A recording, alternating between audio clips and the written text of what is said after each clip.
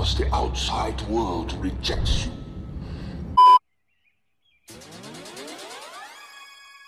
Hey, what's up, Turtle fans? Today we're going to talk about the king of one-liners, our boy in red, more specifically, Raphael, from the 1987 Teenage Mutant Ninja Turtles cartoon.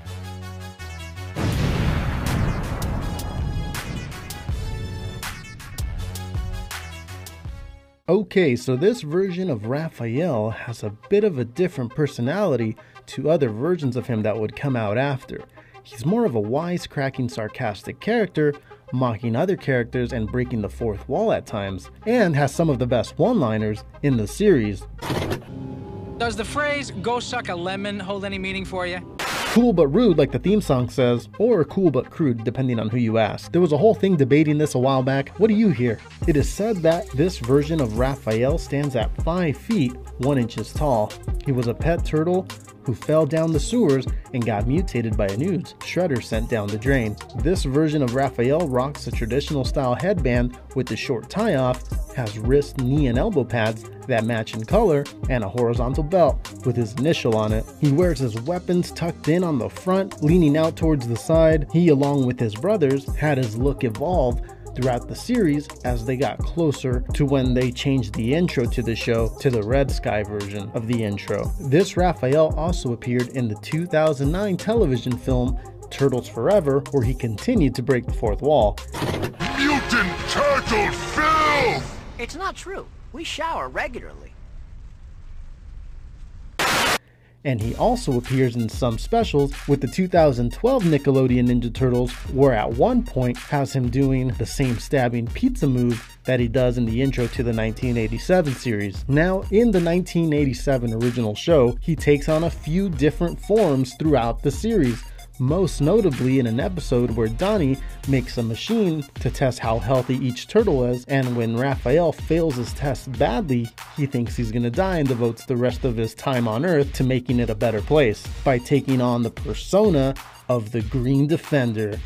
Wearing a yellow mask and clothing that almost looks like Three Musketeers outfit, he stops bank robberies, saves pets stranded on high building ledges, and eventually ends up jumping into an active volcano to get a canister out that's filled with deadly chemicals that's gonna poison everything. In later seasons, he gets an unstable mutation that grows him into this massive form, and he also transforms into a super mutant in the 1996 anime. The weapons this Raphael wields are a pair of sai. Now, although not as combative as later versions of Raphael, this Raph doesn't shy away from berating Leonardo when Leonardo's plans don't work out. It's more in a smart aleck form and not so aggressive like in future versions. Plus, this version, for the most part, loves that Leo's the leader.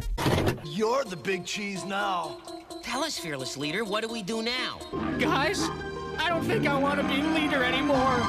With a few exceptions in some later episodes. This version of Raphael is primarily voiced by Rob Paulsen, who a lot of you already know, but some newer fans may not know also voiced the 2012 version of Donatello, and is now playing the Foot Lieutenant in Rise of the Teenage Mutant Ninja Turtles. He also played both characters in the 2012 1987 Ninja Turtles crossover specials on Nickelodeon. Paulsen also voiced Yakko from Animaniacs, Pinky from Pinky and the Brain, but there are a few other actors who voiced the 1987 Raphael as well. Thom Pinto played him for a couple episodes, and Hal Rail played him in the side season Vacation in Europe, which we'll talk about in a future video. And in the final season of the 1987 show, Raph was voiced by Michael Goh. Now, this 1987 version of Raphael had a love interest, a female lizard named Mona Lisa, pretending to be in a costume, who cons Raphael into getting into a costume party on a yacht.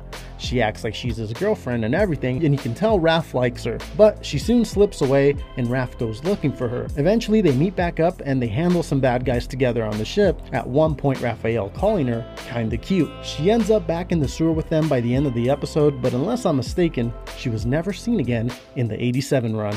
The last thing Raphael does in this series is turn the turtle van for Leo to get a clear shot at their last main villain, Dreg. It was this turn of the van that sets up the following moves that defeats their final villain. Hey, did you like this turtle profile? Well, hit that subscribe button and let me know down below, what turtle character do you want to see discussed next? Let me know, and as always, thanks for watching. If you're new to the channel and you haven't hit that subscribe button, go ahead and hit subscribe. If you're enjoying the content, please go ahead and press the thumbs up video as it helps out the channel. That's it with this one, guys. Thank you for watching. I'll see you in a little bit with another video. Take care.